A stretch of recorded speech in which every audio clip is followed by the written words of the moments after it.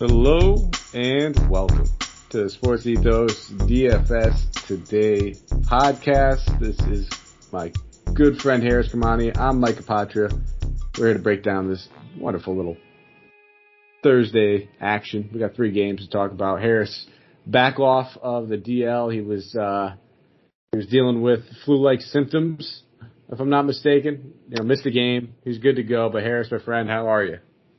Feeling much better now. Thanks for asking. Yeah, last weekend was quite the ordeal. As I said, it was definitely a flu. Thankfully, not COVID or anything like that. Already dealt with that and done with. But I think I must have had like food poisoning or something of that sort, because I was just out for the entire weekend. I didn't get out of bed. It pretty much sweated away like Gary Trent. Probably sweated away 8 pounds in that. But feeling much better, ready to go, and right on time too, because otherwise I may not have been able to get out for Game 6, but there's no way I'm missing that. Glad to be back on the grind for that. My man would have showed up in a bubble. Bottom line.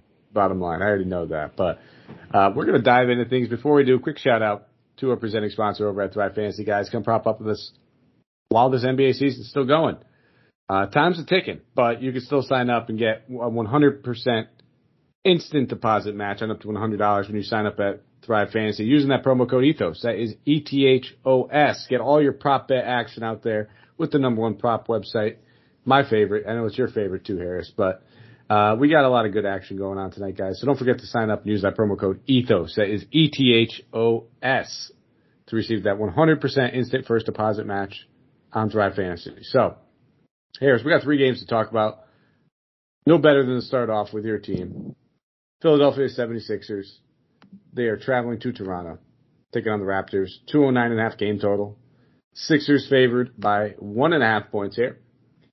Joel Embiid is available. T. Thibault not available. And then for the Raptors, Fred VanVleet is doubtful. Thad Young is available. I guess I'll start this off, man. We always mix it up. I know they're the home team. Usually take the away team, but you got to talk about your squad. So I'll start off here with the Sixers. Let's be, you said it. They need a win. They need to pull something out. You got to imagine that they're all playing basically as many minutes as they can handle. I think that's the stage of the first round that we're in. If there's teams playing, the starters are probably playing 40 minutes. There's no ifs, ands, or buts about that. Joel Embiid struggled over the last 2 games, and needless to say, they dropped both of them. He's playing 40 minutes. The shot attempts, they're there. They're at 15, 16 attempts over the last 2 games.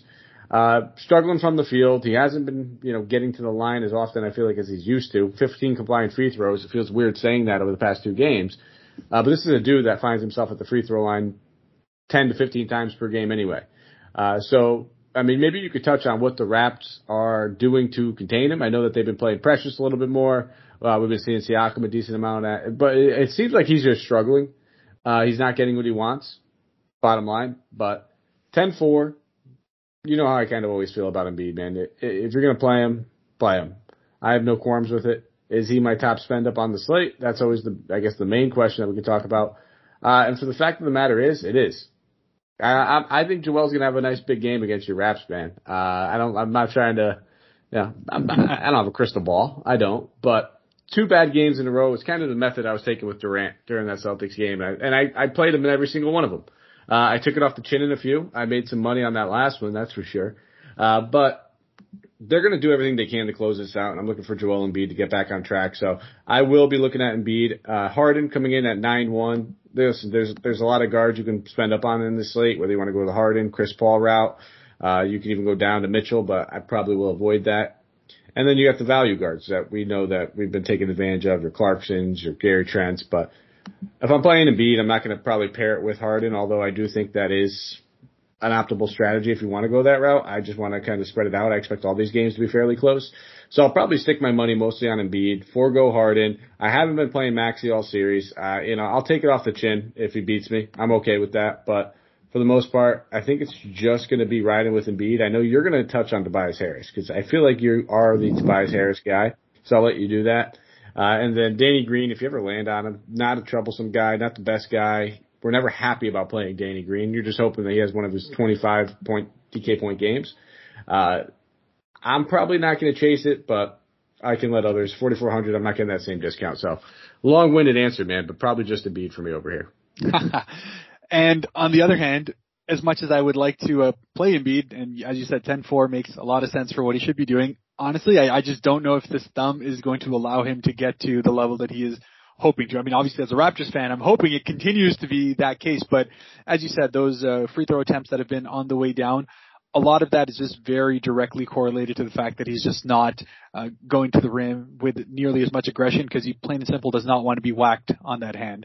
And it's clear with the way that he's playing, he's just catching the ball a lot higher up. He's catching it near the 3-point line a lot more often now and trying to operate a little bit more up there and see if he can find a guy or if he can potentially get an open pull-up instead rather than going into the rim itself, which I think is going to be a theme for the remainder of this series. Philly will absolutely want to close this game out here. They do not want a Game 7, and they want as much time as possible for Embiid to be able to heal that thumb. That being said, if he absolutely kills it this game, then great, hats off to him and it'll be awesome. But I would much rather personally go the Harden route over here, where I do feel like, one, James Harden in general has been playing pretty well in Toronto in the 2 games that he has played, first and foremost. In general, he plays well against Toronto, and even though he hasn't had that real explosion game yet as far as the scoring is concerned, the rest of the ancillary stats have kept him pretty solidly in that mid-40s average for the entire series. Yeah, he's at 2 games in the 30s, but at the same time, that just won't really kill you given the salary being that little bit lower for a guy who is a stud like he is. So between the two, and again, given the fact that Harden has that shooting guard eligibility, he's definitely in my player pool, probably one of the guys I will have a lot of exposure to. And yeah, you pretty much took the thunder as far as Tobias Harris is concerned, because he has without a doubt been the Sixers' best player overall. Over the 5 games, he hasn't had a dud yet. He has consistently been the one guy that they can actually rely on to be able to generate some offense outside of Embiid when he's not going. And then just in general, the fact that he's had a great series on the glass, and I expect that to continue, just given the fact that, as much as the Raptors have done a great job in terms of keeping Embiid out, throwing, Precious, Thad, even a combination of Khem Birch out on him, it's been Tobias Harris that's been allowed to roam free and be able to grab those rebounds and come in and get those putbacks as well. So there's just a lot of upside for that price tag. Yeah, he's gone up to 7,000 now, which is the highest of the series, but again, with his worst game being 31 and you getting the upside of him potentially putting up 40 plus games, he's definitely a guy I'm looking at. And you've already spoken about Danny Green. Danny Green's a sleeper agent. He'll get hot early on. He'll hit a couple of those shots there, and then he'll just he knows when to miss for the Raptors down the line. So don't take him for 4,400. Plain and simple. I'd rather if you're going to be going for someone cheap at the bottom over there, I'd rather take the bet with like a George Niang or something who can come in and hit a couple of threes, and if needed for 3,200, that's fine, but honestly, not really. Yeah, I mean, if position doesn't matter, you're going to get to him in a second, but Precious is only $200 more. And exactly. I mean, there's a lot more players. It's going to come down to your build, is essentially it. I mean, I'll probably end up double centering it on this one just because where value's there on a 3-game slate, you're going to take it. Mm-hmm. There's another center that we will get to later on. Outside of that, pretty much all I'm looking at. What else are you looking at over here on the Toronto side? I know that I don't want to steal your thunder, man, but I have a feeling Gary Trent's name is going to get mentioned. And I'm only saying it early because I know my friend. Listen, if Matisse Thybulle was eligible for this game, he would have been mentioned on the other side. I mean, we've done how many shows together, man? So I just got to throw it out there. Yeah, well, you aren't wrong. That being said, it will be a combination of Scotty Barnes and OG where I'm going to have the majority of my exposure. Fred VanVleet is going to be out. It's pretty much guaranteed. And honestly, it's been a blessing in disguise for how this entire series has gone. It's allowed the Raptors to throw their lengthier guys out there. And in general, it's not like Fred himself was having a great series. It's just not been a good matchup for him in general. So Point Scotty has been the guy who's been able to step in. We saw his minutes restriction get lifted last game. And even though he was looking a little hobbled at the end over there, that's totally fine. It's just going to have to push through at this point. 41 minutes in the last game. I expect him to get somewhere close to that here yet again and be a lot more involved with the offensive side of things. In general, we've seen his field goal attempts not really get to the level that we saw kind of near the end of the season. 12, 13, usually around 15 field goal attempts is what we were seeing to kind of get him to his Rookie of the Year campaign, which, by the way, an awesome presentation. He was able to get that, and I was happily surprised that he did get it. I was personally banking on Mobley, so lost a little bit of cash there, but it's one of those the ones that I'm happy to lose a bet for to see Scotty become the third Raptor to win Rookie of the Year. Outside of that, we already spoke about Precious. Precious has just been the key guy that they can go out there and throw on Embiid, and in the last game, we saw the other side of it. He took Embiid off the dribble 3 times, not once, not twice, 3 times. He was able to go in and get the bucket on him. And I have a feeling they're going to continue to do that because Embiid is clearly looking winded for the remainder of the series. You know, the energy that's been sapped out from the thorn ligament, everything else is kind of slowed down as a result of it. And they're using Precious to attack as much as possible. So expect him to continue to get that opportunity to put up those 10, 11 field goal attempts while he's out there, try to get his offense going, because that's really been the issue with the Raptors. The 3-point ball hasn't been going. Gary Trent was able to get hot in the games at home. So we're hoping that when he gets back at home again, he'll have the opportunity to be able to do that. And now that he's over his illness, he's going to be somewhere near 20 field goal attempts a game. So if everything else, doesn't work out, and it's not like I'm a huge fan of the fact that he's up to 6,500 in terms of price tag, the upside is just there because his offense is going to be required, and especially off the dribble to get those threes up there, he's going to be highly, highly required. So looking forward to that. Yeah, I think bottom line, if the Raptors are going to win this game, they need 20 plus from either, I would say probably even 23 plus from either Trent or OG. One of those guys is going to have to do it. Great pivots off of each other, have the same position eligibility. I imagine, I don't know where ownership will probably be pretty even with those two guys now that I'm thinking about it. I don't think much will separate them. I think if you're a multi-build type of person, you're going to want a 50-50 your shares if you're playing that small forward position in this game. Because I think Trent, obviously, the better scorer, the better person to get hot. We'll see more ancillary stats from OG, probably even, I'd say, in the steals category. So rightfully so, they should be priced this close together. Yeah, and I know I didn't mention Pascal in all this because I've kind of been taking a little bit of him off the chin as much as he's been absolutely great in this series. At 9,200, I would just, again, money or position not being included in that. I would rather take James Harden for $100 less and bank with that. But Siakam has just been awesome on his end, and his price tag is pretty fair. I just don't think he has that kind of upside where I can potentially be looking at like a 60-point game or like a high 50-point game on a consistent basis. To really justify putting 9,200 in on him. Yeah, and I'm kind of right there. I mean, I prefer, like I said, I'm okay with spending up on Embiid at the center position just because we'll get to some of these other centers on the slate. It mostly comes out of position eligibility, but obviously if I'm spending up that way and I'm looking at some of these other games, I'm probably not going to be landing on too much Pascal. I'm looking at Trent. I'm looking at, you said it, Scotty Barnes, Precious. Those are the 2 guys, or 3 guys that pique my interest the most. They're the easiest to build around. They allow me to still get good exposure to this other game.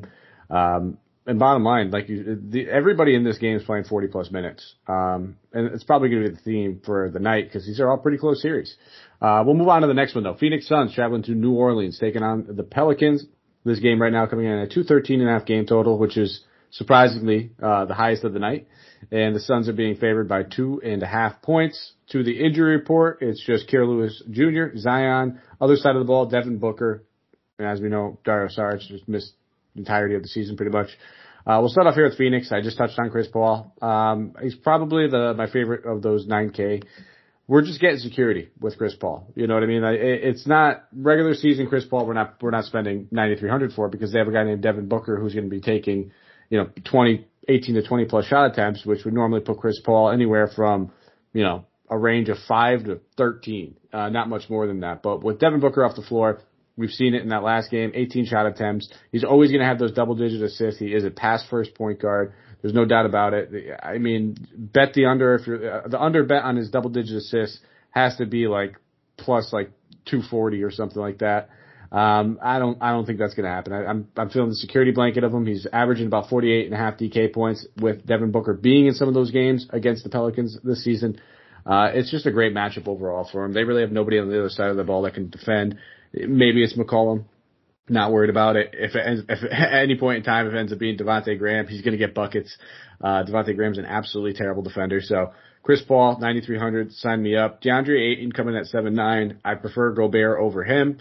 And then on the first game, I already spoke my piece about Embiid.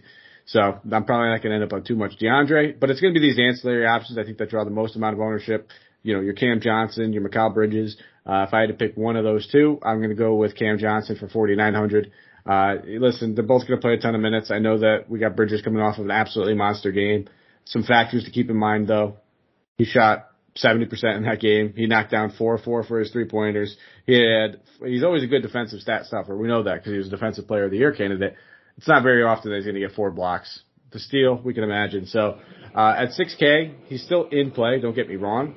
But I think with that box score and that last one, people are going to flock to the ownership. The 6K is not enough. I think I'm going to avoid him, man. And you give me your piece on that. Tell me if I'm foolish, if I'm dumb, but I think I'm going to end up with more Cam Johnson for $1,100 less. Because if Cam can put me up 26 to 30, Bridges gets me, I'm thinking probably right around that 30 to 33. That $1,100 is going to come in handy. So, Cam Johnson, Chris Paul, two primary options. Don't mind a little bit of McCall. Probably end up with a couple shares. And the only other person worth mentioning is Jay Crowder. But at 4,700, we've already talked, if you need it and you land on it, sure, don't mind it, but I'm not going out of my way to play him, really. Yeah, absolutely. I think you're pretty much right on the same wavelength with regards to that. And yes, between Bridges and Cam Johnson, I have been playing more Cam Johnson, though Bridges the last game he was sitting at 5,700, which was a great spot for me to be able to take him, and he obviously killed it in that one. But right there with you as far as Chris Paul is concerned. Although there is still that prospect that Devin Booker could potentially end up returning here for this Game 6. Yeah, he was initially listed out for that 2 to 3 weeks, but they've already said that if necessary, he's definitely going to play a Game 7, and he's already in a potential situation, even though he's listed as doubtful, that he could play for that 6th game as well, which would obviously take a little bit of shine away from these ancillary pieces if that does end up happening. So let's keep an eye out for that. But by and large, as you said, it's been Chris Paul or bust. I haven't been taking much, if anything, of Ayton throughout this entire playoff series. I'd rather take the center on the other end, who I have been taking pretty consistently and has overall, I'd say, outplayed him. So we'll have to see how that ends up going in this matchup, especially given that it is a do-or-die situation for the New Orleans Pelicans now, which, if anything, only helps Chris Paul, because in the end we know that all we need is Chris Paul to have a game close in the fourth quarter for him to activate his takeover mode as far as his field goal attempts are concerned. He'll probably end up taking 7, 8, 9 of them right in that fourth quarter itself, because that's when his offense is needed. Otherwise, he'll just rack up those double-digit assists like it's any other day. So, yeah, that's pretty much it. It'll probably be most of Chris Paul, and I'll keep an eye out for Devin Booker just to see if I decide to take Cam Johnson or not. All right. And then when it comes to the Pelicans, obviously it's led by the three-man attack of Brandon Ingram, McCollum, Valanciunas. All these guys Ingram feels appropriate. McCollum, I think that's an appropriate price tag for him. I think maybe Ingram's $200, $300 too much. Joe Val feels pretty appropriate as well. There's no real discounts on any of these guys. So why don't you give me, I guess, who you're looking at primarily? A lot of those guys are that 7.5K above range. So again, it's going to force us with some tough decisions when it comes to some of those Toronto guys. We just talked about Chris Paul. We'll get to the last game. So I guess where are you looking over here on this Pelican squad? Yeah, and as you said, they're all priced very, very appropriately because they've been pretty much playing the same way for this entire playoff series.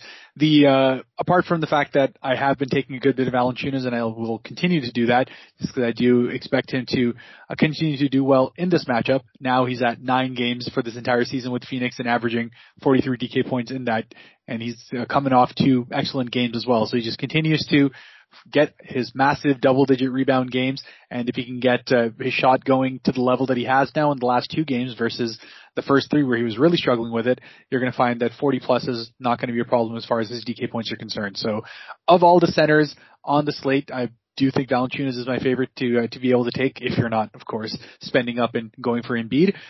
That's going to be where a lot of my exposure does come. The other element has been Jose Alvarado, who has been seeing his minutes tick up ever so slightly as they continue to find more ways to be able to go and have him really try and wear Chris Paul down. And that's really the kind of overarching theme of whether the Pelicans are going to be able to force a Game 7 on here, because Paul, as much as they had a great win to be able to close it out in the fourth quarter there, got a lot of help from Mikal Bridges to be able to do it, because he looked winded on his own. And much of that is happening because Alvarado's just chasing him all over the place, just being an absolute pest. And I expect that as much as we've seen Devontae Graham's minutes go down to like 12, 13, I could see him almost be completely out of the rotation and have Alvarado end up playing somewhere closer into that high 20s. And I expect, given how successful that defensive matchup by and large has been for the Pelicans, in lieu of the other options that are there, at 3,400, he's going to be probably one of my top picked value guys on the slate.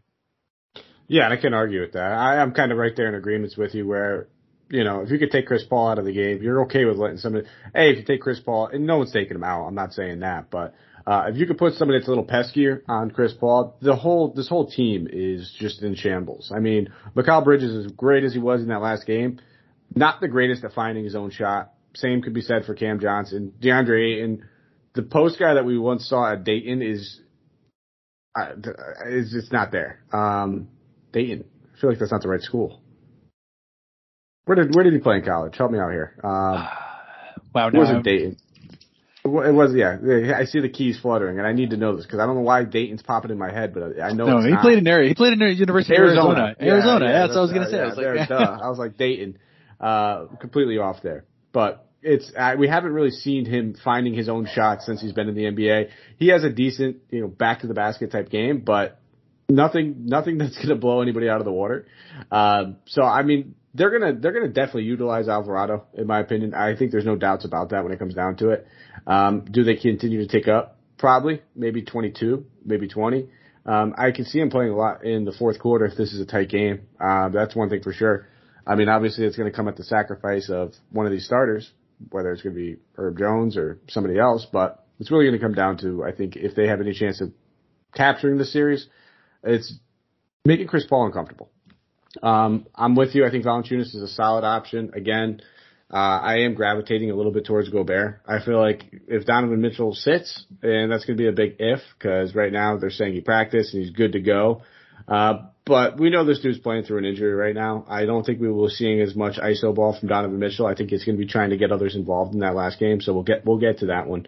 But that's kind of the reason why I am gravitating towards a little bit more Gobert than I am to Valanciunas. I also think he'll be lower owned. A lot of other factors. I play GPPs, and on a 3-game slate, I gotta try to differentiate myself somewhere. And when there's this many centers in this 7K range between him, Ayton, and Joval, you're gonna look at the empty one. And it's probably gonna be, I think Joval will probably be drawing the highest ownership out of all three. But I could be wrong. But not really playing Ingram. Not really playing McCollum. I do like him, but as of right now, I prefer him over Mitchell. I do think that when I find it, push comes to shove, if I'm playing Embiid, I'm not going to be able to get 3 of these guys in my lineup when it's all said and done. So I'll be the ancillary options, like you said. The Larry Nance Jr.'s, the Jose Alvarados, probably won't be playing Herb Jones, but I like those 2 ancillary guys to pair with some of these wonderful Suns players that we talked about. So we'll shift on to the last game. Dallas Mavericks traveling to Utah, taking on the Jazz. 209.5 game total. Jazz favored by 1.5 points. This game will be in Utah. Dallas, Tim Hardaway Jr. is ruled out. Donovan Mitchell, like I just said, is probable. I will pass it. Well, I guess you know what? Yeah, I was like, you should start with Dallas. Yeah, I mean, this doesn't feel right. I mean, Dallas, my team, Toronto, your team. There you go. Through both games, 3-2. Just on the other side of coins for each one of us, but who's bragging? No one. If any team would blow this a lead, it would be my Mavericks. But Luka Doncic coming in at 11K. I love him. I love playing him. Am I going to play him over Embiid? Probably not, simply because of position eligibility. Raw points, I do think Luka outscores him. But again, I'm looking at ownerships. I think Luka will be higher owned. And I'm looking at position eligibility. He's only point guard eligible. I already talked about Chris Paul and wanting to play him at 93.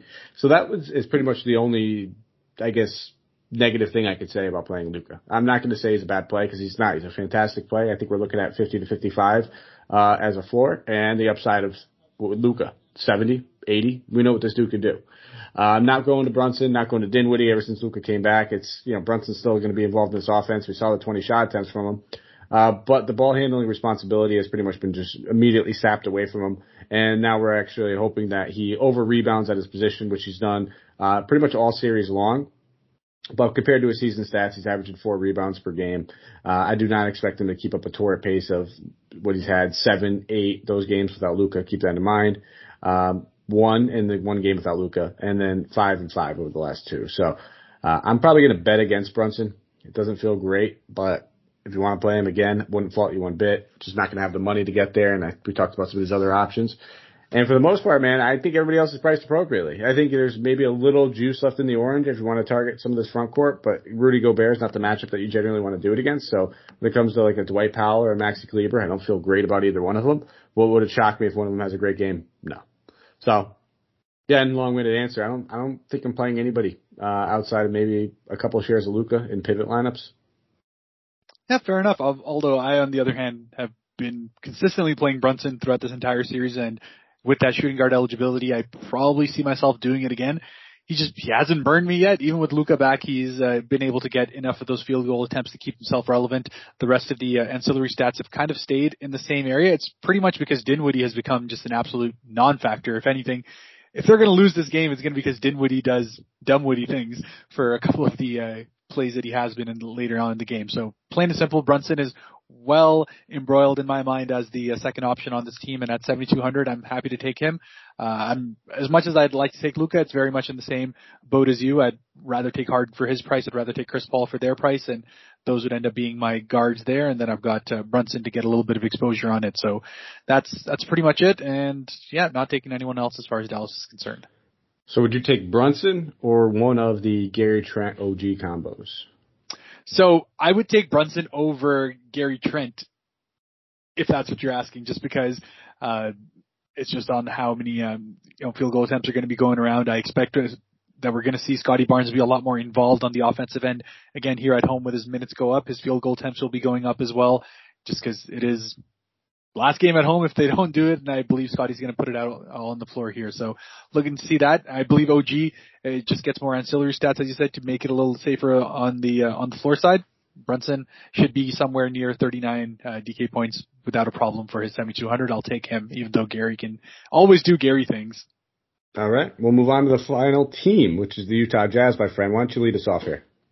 Yeah, so with the Utah Jazz, I know you've been speaking about Rudy Gobert, and we'll have to see how that ends up looking with Donovan Mitchell getting out there. But just in general, I haven't liked how they've been looking at Rudy Gobert on offense. It's just been very much like, break the glass, last potential scenario. Okay, fine, we'll get Rudy somewhat involved. And he hasn't passed 8 field goal attempts in the game, which, not that you necessarily expect Rudy to be massive on the offensive end, but he's not been getting those monster rebounding games that we've kind of been used to. Yes, he's gotten 2 17s to start off, but really that worry that he's kind of in that low double digit rebounds is a problem when his blocks have been down for the series as well. He's only at about 1 block a game for the overall series, and it's just been slightly down for him in that sense. His price tag has also taken a little bit of an uptick now, up to 7,700. So long and the short of it is that I will be taking Valanciunas in general over Gobert pretty much everywhere across the board, and if not, then I'll be going all the way to Joel Embiid if certain other lineups work out. Otherwise, Jordan Clarkson continues to remain an absolutely solid option. His field goal attempts have just been going up and up as the series goes on, alongside his minutes, because clearly with Donovan Mitchell struggling overall on the offensive end, they've needed a little bit of a spark plug on that side, and it's been after Bojan has chopped his 0 for 9 stinker in the last game. It's been Jordan Clarkson that's been their only really reliable guy that they can go ahead and throw out there. That being said, I am a little different on the Donovan Mitchell side of things. I feel like this is his last chance to try and bring some redemption to what has been an absolutely god-awful series for him. He's been shooting it terribly. He's 6 of 35 now from the 3-point line. It's just been terrible chucking. But if anything, this is going to be his last chance at home to try and bring that, because I am of the same opinion as a lot of people that if Utah lose over here, they are blowing this up. Either Mitchell or Gobert is going to be gone, and to me, I think it might be Mitchell that's actually the one that ends up being given the papers, given how bad he has been over the last little bit as the undeniable first option. So in general, 8,800 is a pretty expensive price tag, yes, for what a Donovan Mitchell can do, but it just comes down to the fact that I believe he is going to be leaving it all out there as far as field goal attempts are concerned. We've seen him get to somewhere close to 30 field goal attempts early on in the series. I would not be surprised one bit if he gets to that on this one. As much as I despise how much hero ball he has been playing, it's kind of been their only option since Gobert is clearly not involved enough on the offensive end for him. And if Clarkson's not going hot, then it's going to be Mitchell kind of taking it all under his wing. Yeah, I don't fault you. I just don't trust his hamstring. It didn't look good when it happened. And, I don't want to get that price tag. I'm a little nervous about it. Now, listen, if we see some beat reporters, I didn't check the practice tape. I think they said it was a bruised quad now, right? So hopefully is that what it was? Yeah. Because I know it was originally ruled a hamstring. Maybe you're right. Maybe he's good to go. Maybe he's perfect. Maybe we see something that the beat reporter said, regarding it, and that he's absolutely good. And he practiced 100%. There was no limitations. He was great. He looked great. He looked like his normal self. If that's the case, I think 8,800 is a fine price tag. I mean, I've been playing him pretty much all series, despite the torrent and terrible shooting he's had. But at this price tag, like I said, pretty close to a guy named Chris Paul. We talked about other spend-ups all over this slate. He looks like he's one that I'm probably not going to get to. If anything, I actually do like Bogdanović coming off an absolutely terrible shooting game. I came in with the impression that the quad's going to bother him. And if that's the case, I think we see less ISO, less hero ball, more team passing, more team shooting. Maybe Gobert gets an extra bucket or two. Not going to be much at all, but Bogdanović is going to have to score. You talked about Clarkson and how great he's been all series pretty much, and you're absolutely correct. But 2 of the first 3 games, or you could say all 3 games that they actually won, had a chance, it's been a lot on the back of Bogdanović. The first 3 games of the series, at least 24 points in all 3 of them, 24, 25, and 26. Won those, first 2 games. Extremely competitive, high-scoring third game. Fourth game, didn't shoot as much. Still, not terrible, 40% on 4 of 10. The problem was he wasn't knocking down a 3. At 5,600, I think he's probably one of the best variable players on the slate. Simply because at 56, he could easily win this slate. If he goes out there and scores 25 or 24 actual points, he's going to be putting up 35 to 40 DK points, and he's going to be 5,600. He's going to be a lot cheaper than a lot of those other small forward options that we've talked about throughout the course of the night. Whether you're talking about some of these guys over there on Toronto, even if you're talking, Mikal Bridges for $400 more. I expect him to draw far less ownership than all 3 of those guys, and he can easily outscore them, and it wouldn't shock me one bit. So I really do like Bogdanović. I talked about Gobert already. I think just because simply playing this ownership game in the Jazz one way or another is going to be something that's going to be a key to this slate, in my opinion. So looking at those 2 guys, I think that they'll both be lower owned than a lot of other respective positional players, and they both have tons of upside. We've seen it unlocked a little bit, not so much as far as Gobert, but we've seen it plenty of times in this series so far, but from Bogdanović. So those are my 2 primary options. I don't mind Clarkson one bit. I just don't love that price tag at 5,800. It's getting close to some of those other ranges that we talked about. Bogdanović only $200 less. I'd rather go that way. And then Royce O'Neal at 4,300. I don't feel like I really need to go there. It's just, if he was 38, it would be a great option. 39 even. 43, you're pretty much banking on needing at least 20 to 25 DK points. And yeah, he can do it, but it's few and far in between with his no offensive game. So that's the way I am approaching it, my friend. But we'll get to the fun part now. Give us our player tier. Give us your most expensive player. I think you mentioned his name a few times. Yeah, and there's a lot of great options to be able to go with it, but I'm going to stick with my guns, and I think James Harden still continues to be the guy that I trust most in that 9,000 range. Yeah, we haven't seen that kind of a game just out of him as of yet, but something in my gut tells me that Embiid's going to continue to have his struggles over here, and Harden's going to have to come out and be that much more aggressive on the offensive end. For instance, in that game 4 scenario where they did end up losing, he got up to 17 field goal attempts, and despite not shooting it all that great, I expect that he is going to need to be somewhere in that 17, if not 20 field goal attempts range to be able to make up for the fact that Embiid is still far, far below 100%. So I'll say he is my favorite expensive guy. I'll go with Chris Paul. Very similar player. Very similar price tag. Both expected, I guess, to have a little bit more offense coming their way, but both are pass first type of players. And the offenses that they're in. So I like him. 9,300. I touched on Embiid again. It's going to come down to your build. If you have the money and you don't love those center options, I think Embiid is going to be a lower owned, fantastic stud. Where even, the torn ligament, obviously it's a factor. But when you can get Embiid at possibly a lower ownership, you got to take advantage of it sometimes. And that's kind of been the theme, I think, of all my plays tonight, my friend, is just playing the ownership game on them. 3-game slate. We've already seen all these teams play at least 5 times. There's not much that's a secret at this point. So I think taking advantage of that ownership in one way or another is a great thing. Go give me your mid-tier play. Yeah, and I'm on with you with as far as the ownership side of it here is concerned as well, because In general, I would say Scotty Barnes at 6,200 is the guy I'm looking at, but I have a feeling I'm just going to find myself taking a lot more Tobias Harris. Just 7,000. I expect him to be lower owned in comparison to a lot of the other forward options that are there. And as I've said, he's just been that most consistent player as far as Philadelphia is concerned. I expect him to get somewhere near 40 in this game, as he has been in the 2 games that he has been playing in Toronto itself. Continues to be racking up a decent amount of rebounds, well above his season average here, just because of how the defense is kind of working out, allowing him to roam that little bit freer. So just has had probably the safest floor of any of these starters as far as Philly's concerned, while still giving you that upside to be able to drop into the mid-40s. So I like myself some Tobias.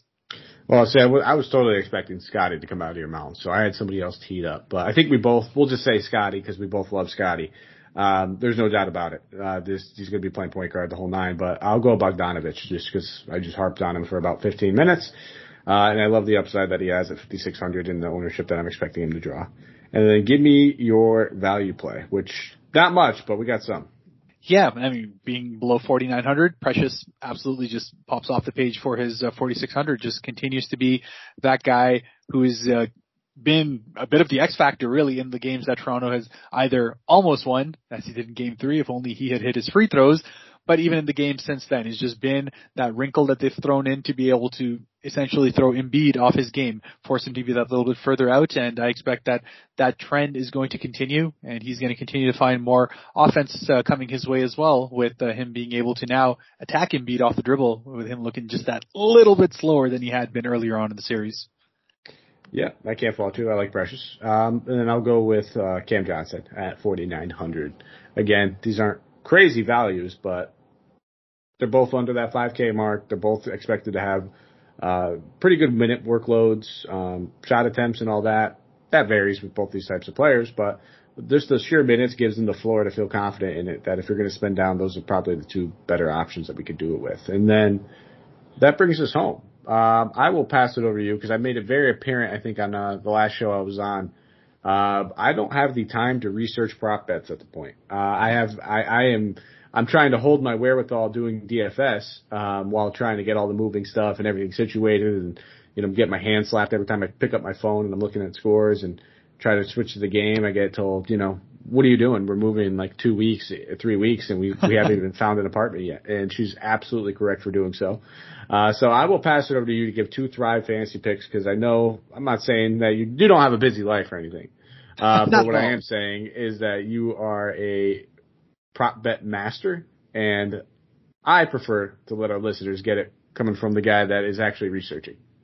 Fair enough. And as far as the prop bets are concerned, I get to stay on brand here, which is always nice for me. Tobias Harris, 7.5 rebounds, over for 110 points.